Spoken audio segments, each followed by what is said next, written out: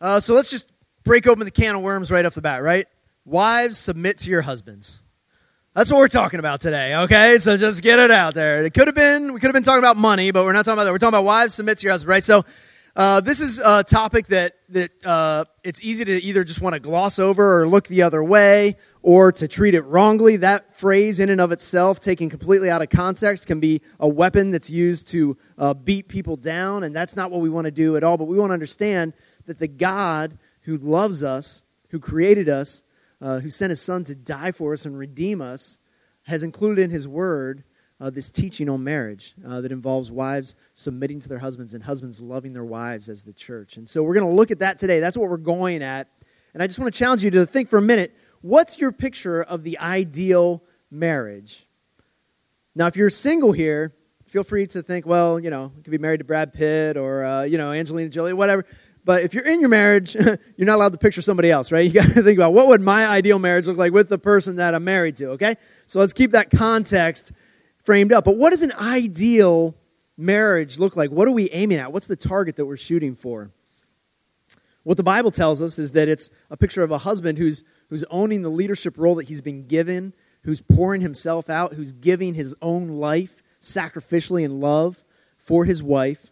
It's a wife who's encouraging her husband to lead in that way, and that the two of them together are growing and becoming more than they could ever be separately and getting to know Jesus more fully together than they could apart. That's the picture of what we're aiming at.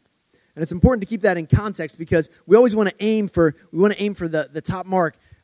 When we come to this passage, a lot of times people will be like, yeah, but what about all the exceptions, right? And every single marriage and every single person in here is an exception because we're all flawed, broken, sinful, messed up people that are going to pollute God's perfect plan, right? Like inevitably that's going to happen. If you're not at the point where you're ready to admit that, maybe you will be by the end of the day. But we mess things up. And so it's understood that that's going to happen. But what Paul's laying out for us in this passage is, here's the perfect picture. Here's the ideal. Here's the target that we're aiming at. If you're not aiming at the right target, you're never going to hit it, right? We're painting lines in the parking lot back here, or will be soon. And can you imagine if we started on one end and we said, all right, we want to do a straight line to the other end. How do you do that? The way you don't do it is you don't look down and be like, okay, I'm just going to start drawing a straight line, and I hope I meet up with that point by the time I get there, right? What's going to happen? If it's me, it's going to turn into like some cursive, like they're going to think it's a crop circle. They're not going to know what it is, but it's not going to be a straight line. But if you look to where your target, where you're going, and you keep your eye on the target, you can do that. If you ever try it with a piece of paper, like just grab a pencil, put 2 dots.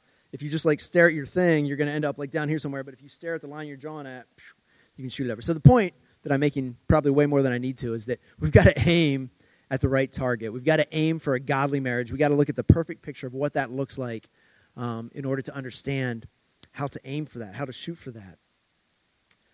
Beyond that, before we dive into this is the big consideration and almost the unspoken but really big important principle here today is, does our worldview shape how we read the Bible, or does God's word shape our worldview?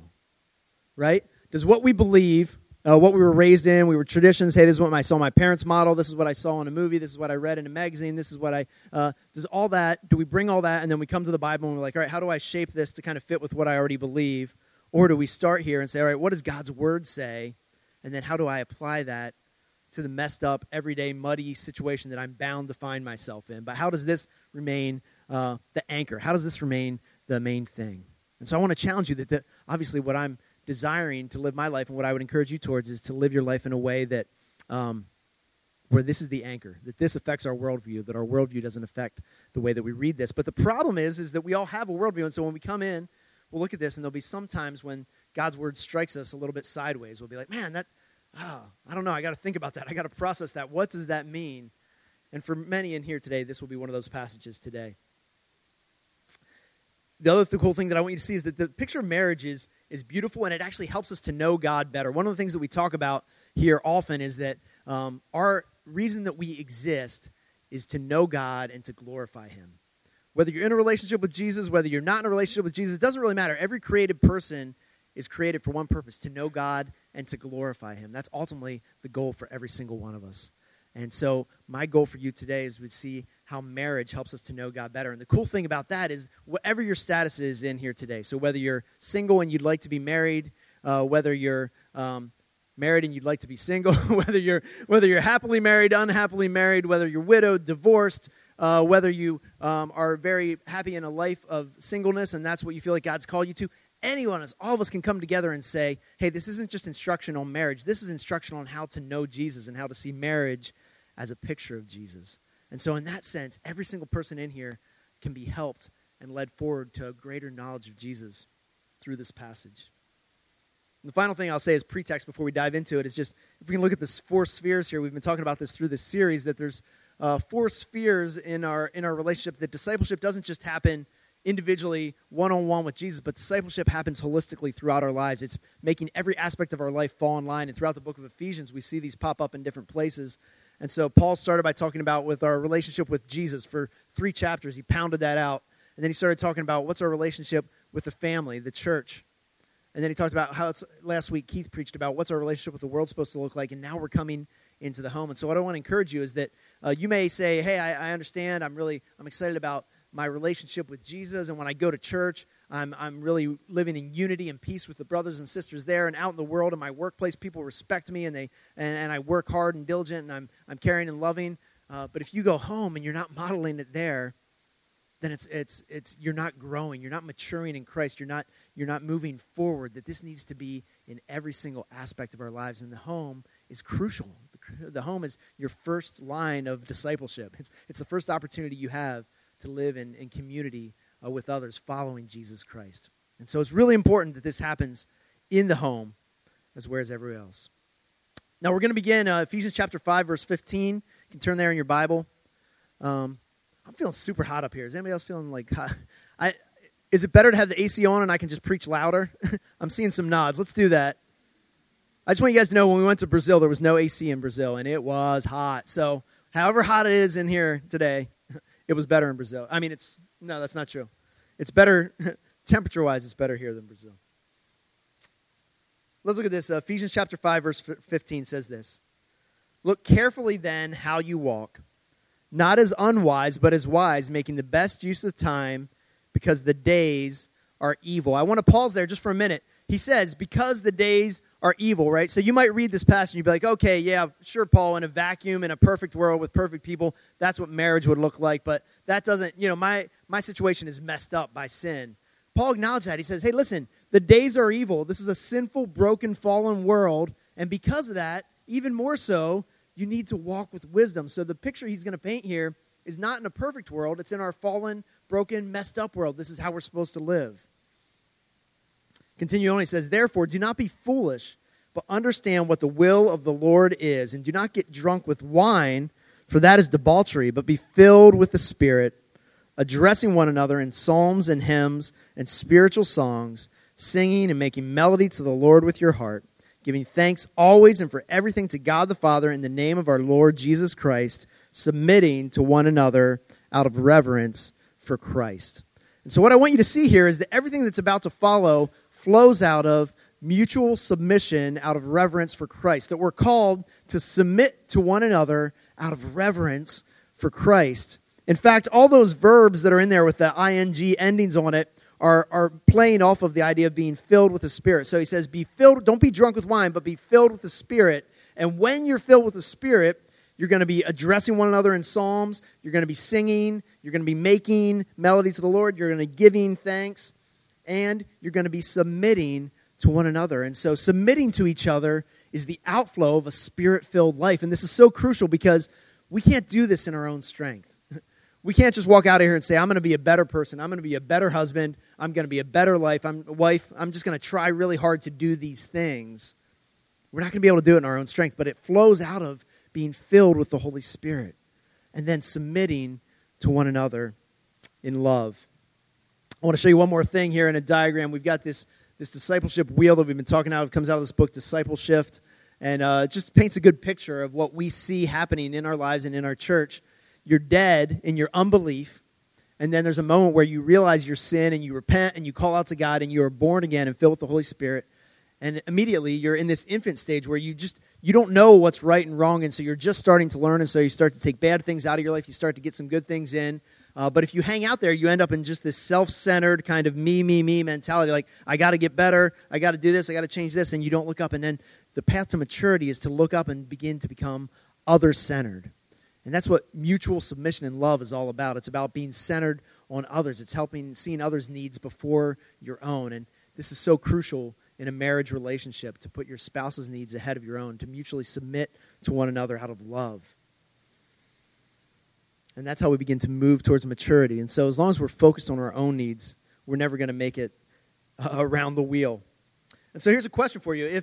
If you're married here today, here's the question. Is your marriage more about fulfilling your needs or trying to fulfill your spouse's needs? What's the center of your marriage in your heart when we access the part of your brain that is thinking about marriage? Is it about like, oh, I married this person so that they could fill this void in my life. I needed companionship, and I needed this, and I needed that, and they can fill that. Or is it, wow, God placed me with this person in a partnership because I can see how they have some needs, and I can help spur them on to become the fullness of what God has created them to be. What's the heart of our marriage? What's at the heart when we think about marriage? Which direction does it go? And most of us, let's be honest, it's about what can I get for myself? That's our default mode. And so to go into other-centered mode is the work of the Holy Spirit, and it's breaking bad habits and cycles and ignoring the worldview that the world espouses around us. And so let's look at what this whole idea of mutual submission and love looks like in marriage according to Scripture. And we pick it up here in verse 22. It says this, "Wives, submit to your own husbands as to the Lord. For the husband is the head of the wife, even as Christ is the head of the church, his body, and is himself its Savior. Now as the church submits to Christ, so also wives should submit in everything to their husbands. Husbands, love your wives, as Christ loved the church, and gave himself up for her, that he might sanctify her, having cleansed her by the washing of water with the word, so that he might present the church to himself in splendor, without spot or wrinkle or any such thing, that she might be holy and without blemish. In the same way, husbands should love their wives as their own bodies. He who loves his wife loves himself. For no one ever hated his own flesh, but nourishes and cherishes it, just as Christ does the church, because we are members of his body. Therefore, a man shall leave his father and mother and hold fast to his wife, and the two shall become one flesh. This mystery is profound, and I am saying that it refers to Christ and the church. However, let each one of you love his wife as himself, and let the wife see that she respects her husband." Challenging on both ends, right? Everybody's getting challenged by this passage. And one of the things that's not incredibly clear from our English text is that in verse 21, where you see submitting to one another out of reverence for Christ, the word submit in verse 22 is actually implied. So if you were to read it more literally, it would say submitting to one another out of reverence for Christ, wives to your husbands. So it's a continuation of that thought. It's like, hey, everybody, we need to be submitting to each other out of love. Wives, submit to your husbands. Like Christ is the head of the church, your husband is the head of the house, and husbands, love your wife as Christ loved the church. And so what we see here is that when we come to marriage, there's this truth. We should submit to one another out of love, and then there's this other truth that runs alongside of it, which is this idea of male headship in a relationship. And it's a biblical concept that we see all the way from Genesis all the way through. And it's one that at times, let's be honest, our society does not feel real comfortable with this idea, right? They're like, well, no, shouldn't we be equal rules, equal everything? Anything you can do, I can do better. No, you can't. Yes, I can. No, you can't. Yes, I can, right? There's a whole song about it, right? It's we're called to, our society would tell us like, hey, no, let's forget about roles. Let's just focus on equality. But what the Bible says over and over again, and what Peter and Paul reinforce going all the way back to Genesis, is this idea of male headship. Now, what does this passage tell us about male headship? Well, there's something that's said, and then there's something that's unsaid. What is said is that a man is not supposed to use male headship as an excuse to get his own way. In fact, he's prohibited from that. He's supposed to use his role as a leader to benefit and to bless and to love and to pour himself out for his wife. That's the stipulation that's placed upon it. Hey, you're in charge, but you've got to make sure that you're making decisions that are blessing her, that are fulfilling her, that are lifting her up and sanctifying her and helping her to be all that God created her to be. What is unsaid is exactly culturally, specifically, what this means in our relationships. So it doesn't say men are the only ones who are allowed to ride the riding mower, men's are the ones that have to drive on long car trips, men are the ones who have to run the weed whacker or whatever it is in your thing. Women, it doesn't say women are the ones that have to do all the dishes or make the beds or what. None of those cultural things come in. And what he does is Paul says, hey, here's the reality that going back to Genesis, God created man and he created woman and he gave them specific roles and responsibilities. But it's up to you in your culture and your context to figure out what does male headship look in your relationship. Hopefully as husbands and wives, if you're husbands and wives out here, that you're having that conversation. You're saying, hey, what does it mean for you to be the leader in this context? What's biblical? What's unbiblical? How does that work itself out here today? Guys, you might want to have a baby, but you can't have a baby, okay? There's some things, right? God is not giving you that role. That role is not yours. You don't get that privilege of going through, 9 months of carrying the child and severe pain in the labor room. You don't get to experience that, right? Because God did not bless you with that. So that in and of itself, by our physical nature, points out the fact that God has created us with different roles and responsibilities, different abilities. And so we need to embrace that, not buck against it. Now let me say, in context with that, our culture has moved in a much greater way, in a lot of ways, of recognizing that men and women are created equal in the image of God, equal standing before God, equal ability to work for the glory of His name, that there's equality between men and women in many, many ways. But equality doesn't mean that we have to all be able to do the exact same roles. In fact, Scripture says that in a home, that there's a call for a man to take a leadership position. And so, if you don't like it, argue with Scripture, and you can argue with me too, but we're going to come back to here. So one of the questions that we would ask is, or rather, I would say this: a wife's submission demonstrates her love for her husband, and a husband's love for his wife is played out in submission. It's kind of like two sides of the coin, right? You demonstrate your love by submitting to me. I demonstrate through submission. You demonstrate your love to me, right? It flows. It's a circle. It's kind of two sides of the same coin. So let's look at what this looks like in the lives of the individual, in the wife and in the husband. How does this play itself out in a marriage? And let me ask you this. Have you ever been a part of a team where there was like a really great leader? Maybe it was a sports team. Maybe it was like a history project at school with like the smartest kid in the class or whatever. But you got paired up with like a really good leader, and you were more than happy to submit to their leadership because you knew that they were going to lead you to a great result. I started thinking about this week, and with the NBA Finals going on, I started thinking about the greatest basketball player that ever lived. And it's not LeBron James, just so you know. It's Michael Jordan, right? Michael Jordan, in my opinion, and objectively speaking, is the greatest basketball player that ever lived. And so I started thinking, oh man, maybe I'll do some research and find some quotes from people that played basketball with Michael Jordan, because that must have been amazing, right? Like, he must have been the greatest leader. It must have been a joy to submit and play with him. Well, I was listening to the radio this week, and they came on and actually started talking about the exact opposite thing. Michael Jordan was, winning is not everything, it's the only thing. All he cared about is winning. If I need to score 70 points, that's what I'm going to do. I just want to make sure we have the W at the end of the game. And so while his teammates, they liked winning, but they started to resent the fact that they were just a cast of characters, especially Scottie Pippen and Horace Grant, who were the other two pretty good players on the team. They were talking on the radio how at one point they started complaining against him, and so Jordan was like, fine, I'm not going to take any shots next game. And so for about a quarter and a half, he would not shoot the ball. He just kept dishing it off. And so finally, after a quarter, they're like, please start shooting. We're sorry. We need you to do this, right? But he was a dominating leader. He said, hey, I don't care about you. I care about the end result. That's a picture of what we shouldn't model in our marriage, right?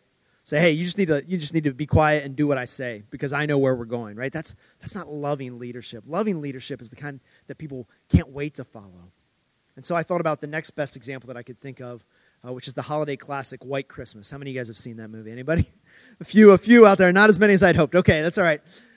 So in that movie, there's these old war veterans, and they have this general who they love, right? And they would do anything for him, and they have this, we'll follow the old man wherever he wants to go. It's like this happy song, right? Because we love him, right?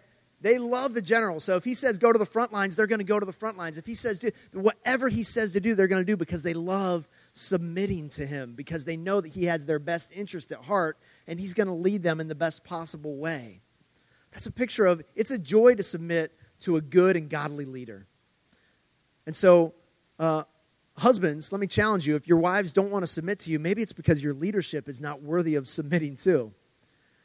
But let me also share with you that none of our leadership is worthy of submitting to. So wives, don't use that as an excuse, right? It's you're submitting to one another out of reverence for Christ.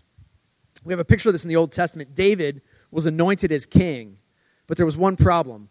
Saul was the original king, and he was still king, and he didn't like the idea of this guy David coming along, and so he was trying to kill him. He was chasing him around the countryside, trying to kill him. David ends up hiding out in a cave, and Saul, out of providence or whatever, comes into that cave, and so all of his buddies are like, this is your chance, David. You can kill him. You can take him out. I mean, eye for an eye. Like, he wants to kill you. You get him before he gets you. And David goes up, and he doesn't kill him, but he just cuts a corner of his robe off. And even in doing that, all of a sudden his heart is filled with grief. He's like, wait, what have I done? Listen to what it says in 1 Samuel 24. It says, then David arose and stealthily cut off a corner of Saul's robe. And afterward, David's heart struck him because he had cut off a corner of Saul's robe. And he said to his men, the Lord forbid that I should do this thing to my Lord, the Lord's anointed, to put out my hand against him, seeing as he is the Lord's anointed. See, David's heart was broken not because Saul was this good, worthy guy and he felt bad that he did. It's because of the position that he had that was given to him by the Lord. And in doing that, he was disrespecting the Lord. And so, wives, when you're called to submit to your husband, it's not because your husband is so great or so worthy of being submitted to, but it's because of Jesus. It's because of the position that Jesus has placed him in. And so you have respect for the position, even if the man at times may not be fully worthy of that respect and that following. It's more out of respect for God than it is for man.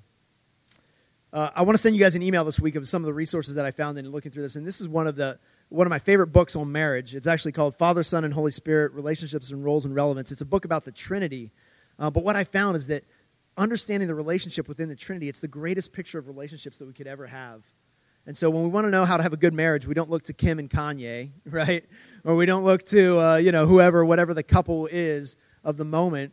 We look to the relationship of the Father, Son, and the Holy Spirit in perfect love, in perfect loving submission to one another. And listen to what Dr. Ware has to say about this. He says to insist on egalitarian relationships, egalitarian meaning completely equal, no distinction of roles, exactly the same. To insist on egalitarian relationships where God has designed structures of authority and submission is to indicate, even implicitly, that we just don't like the very authority submission structures that characterize who God is and that characterize his good and wise created design for us. But when we see this structure of authority and submission, when we see that it pictures God himself, that the members of the Trinity exist eternally as totally equal in their essence, but distinct in the ordering that marks their distinct roles, then we realize that what we have chafed at is at heart the very nature of God himself. Seeing God as he is then may provide for us a stronger basis to look afresh at human relationships of authority and submission and to see in them the wisdom and goodness that God intended. And so what he's saying here is essentially, in the Trinity, there is this authority-submission relationship that goes on. The Father sends Jesus. Jesus says, hey, I don't do anything except what the Father tells me to do. I do everything for the glory of the Father. In the garden, he prays, Father, not my will, but your will be done. He willingly accepts this role. He models this for us. The Holy Spirit is sent by the Father and Son to empower the believers to live lives that they couldn't live otherwise. And so if we resist this whole concept, we reject God himself in some ways. Listen to what it says in 1 Corinthians 11:3. But I want you to understand that the head of every man is Christ, the head of a wife is her husband, and the head of Christ is God. That we've got to be willing to understand that in God's created order that there's ways and functions that we're supposed to operate, that he wants the best for us.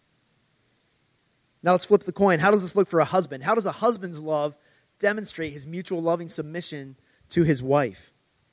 We're given some examples of how Christ loves the church. That's a pretty high bar to set, right? Do the way that Jesus loves the church, that's how I want you to love your wife. I want you to give yourself up for her. I want you to pour yourself out to sanctify her, building her up, making her more like Jesus. It talks about cleansing her with the washing of the water and the word. And there's a picture here of this idea of baptism, that it's not the water that cleanses us in baptism, but it's the water as the symbol combined with the word of God. There's power in that. There's a symbolic interaction tied to the truth of Scripture that cleanses, that purifies. And then presenting her as holy. And John Stott talks about how that in a loving relationship that we get the privilege of presenting our spouse, taking our wife and presenting her to God and saying, here's this beautiful creator, and I did everything I did to make her more fully herself, not less, not to stifle her, not to hold her down, not to restrict her, but to allow her to fully be all that you created her to be, to allow her to explore every gift that you've given her and use it for your glory. That's our job as husbands. Are we doing that? Men, if you're married, are you doing that? It's convicting. And then it seems like he takes a step back because he says, hey, instead of getting all ethereal, and I know Jesus is a high bar to set, think about it this way. You love your own body, right? When you're hungry, you go get something to eat. When you're tired, you go take a nap or you drink some coffee, right? You respond to your own body. Respond to your wife in that same way. Treat her as your own flesh. Nourish her. Care for her the way that you would your own body. And that's a piece of being united in one flesh. And he says this is a profound mystery, but this is a picture of Jesus and his church. It's amazing. And it's hard to fathom. And so what do we do with all of this? How do we apply this to our lives, our messed up situations, the things? Well, let me give you a few general ideas. I'm sure every person in here has a slightly different take on it. But if you're currently married, or if you aren't currently married but you want to be, if you're single and you would like to be married, this gives you a really clear picture of the kind of person that you should be looking for. Not just attractive and funny and cool and all those things, but women, is this the kind of man that I would want to follow his leadership, that I could come along and support, and that the two of us together as a team would be better than we are separately? Men, looking for a wife that you could love for the rest of your life, into your 80s and 90s, that you would say, I'm willing, that's the kind of woman that I would die for today, and that I would also daily give up my rights for the next 60, 70 years. That I'd be willing to pour myself out for. Is that the kind of person you're looking for? If you're single and it's God's plan for you to remain single, as Scripture talks about, that can be God's plan for some of us, it can help you not to resent marriage, right? Sometimes you're just like, man, I'm tired of hanging out with married people and hearing them talk about married problems and all they want to talk about. I don't care about any of that stuff, right? Sometimes we can become embittered about marriage. And what I want you to see is that when you see a couple who loves each other, when you hear people talk about marriage, it gives you an insight into knowing God better, that you should embrace that. You should be able to joyfully celebrate the singleness that God has given you while also celebrating the view of marriage and how it helps us to understand God better. If your spouse is not seeking to fulfill the calling that we looked at here, it doesn't eliminate your duty to uphold your end of it, right? Two wrongs don't make a right. This is a consistent thing in counseling. It's like, hey, I know what I'm supposed to do, but my spouse isn't doing what they're supposed to do, so I just got to respond to that. I can't carry all the weight by myself. I just want to encourage you. The rule of thumb is you need to lay your head on your pillow at the end of the day and say, God, with a clear conscience, I did everything I could to follow after you today. My spouse isn't there right now, but I pray for them based on your Scripture. If it's a man, I pray that he would own the leadership role that you've given him, and he would become the kind of man who would pour himself out for me. Men, I pray for my wife that she would be willing to submit to my leadership as I seek to pour myself out for her, that she would see that I'm willing to sacrifice and give my life for her. I pray that she would see that, God. And this is where discipleship is so key, because so many times in the fog of war, we can't see the other side of it. We don't understand. We don't have clarity. There's so many times where we're just like, biblically, I don't know what the right thing is to do right now.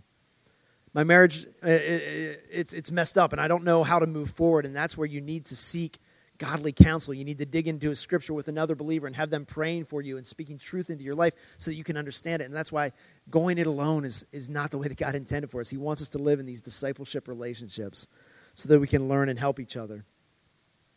If your marriage is okay, but it's rooted in something else, it can be so much better. This is God's perfect picture. This could be the ideal of what He could do in your marriage if you're willing to receive it. And so I'll say in closing that the cool thing and the amazing thing is that it always centers on Jesus, right? Jesus is at the center of everything that we do. And in the Garden of Gethsemane, we see Him modeling for both of us exactly what we're supposed to do. Jesus is preparing to pour out His life for His bride, the church. He's preparing to die, to give everything for His bride. Husbands, look at that example and follow that. And as He's doing this, He gets on His knees and He prays to the Father. Father, I don't want to do this, but nevertheless, I submit to your will. Not my will, but your will be done. Wives, look at that example of Jesus in perfect submission. Jesus is always our perfect example. Jesus always lays the way for both men and women. He's our example to follow in leading and in submitting. And so we're going to end today with taking of the Lord's Supper. I'm going to invite those that are helping us to come up and to get into place. I'm going to invite the band to come forward and prepare to lead us. And I want to share something with you really cool. At the Passover, Jesus was about to be crucified, and he gathered his disciples together. And during the Passover, he took the bread and the cup, and he instituted the Lord's Supper. And this is what he said. He said, now as they were eating, Jesus took bread, and after he blessed it, he broke it, and he gave it to the disciples. And he said, take and eat. This is my body. And he took a cup, and when he had given thanks, he gave it to them, saying, drink of it, all of you, for this is my blood of the covenant, which is poured out for many for the forgiveness of sins. I tell you, I will not drink again of this fruit of the vine until that day when I drink it new with you in my Father's kingdom.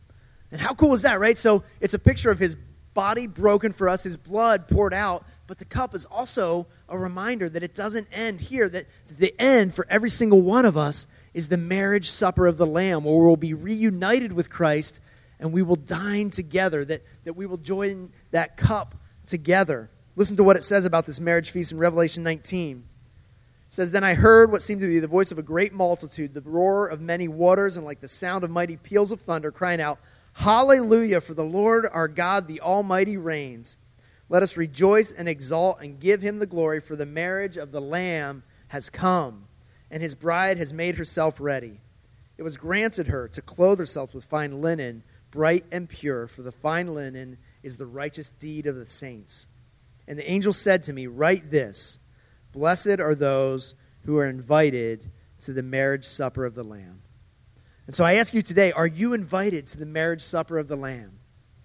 Single, divorced, widowed, married, wherever you're at today. Do you have that relationship with Jesus Christ so that you know that when this all ends, it ends in a wedding feast? If you don't know that today, please come talk to me afterwards. I would love to talk to you about what it means to put your life in the hands of Christ, to submit to him as your Lord and Savior, and to know with confidence that when you die, you will spend eternity with the one who poured himself out for you. Join me in prayer. Father, we thank you for the example that we have in Jesus of loving submission, of submitting love.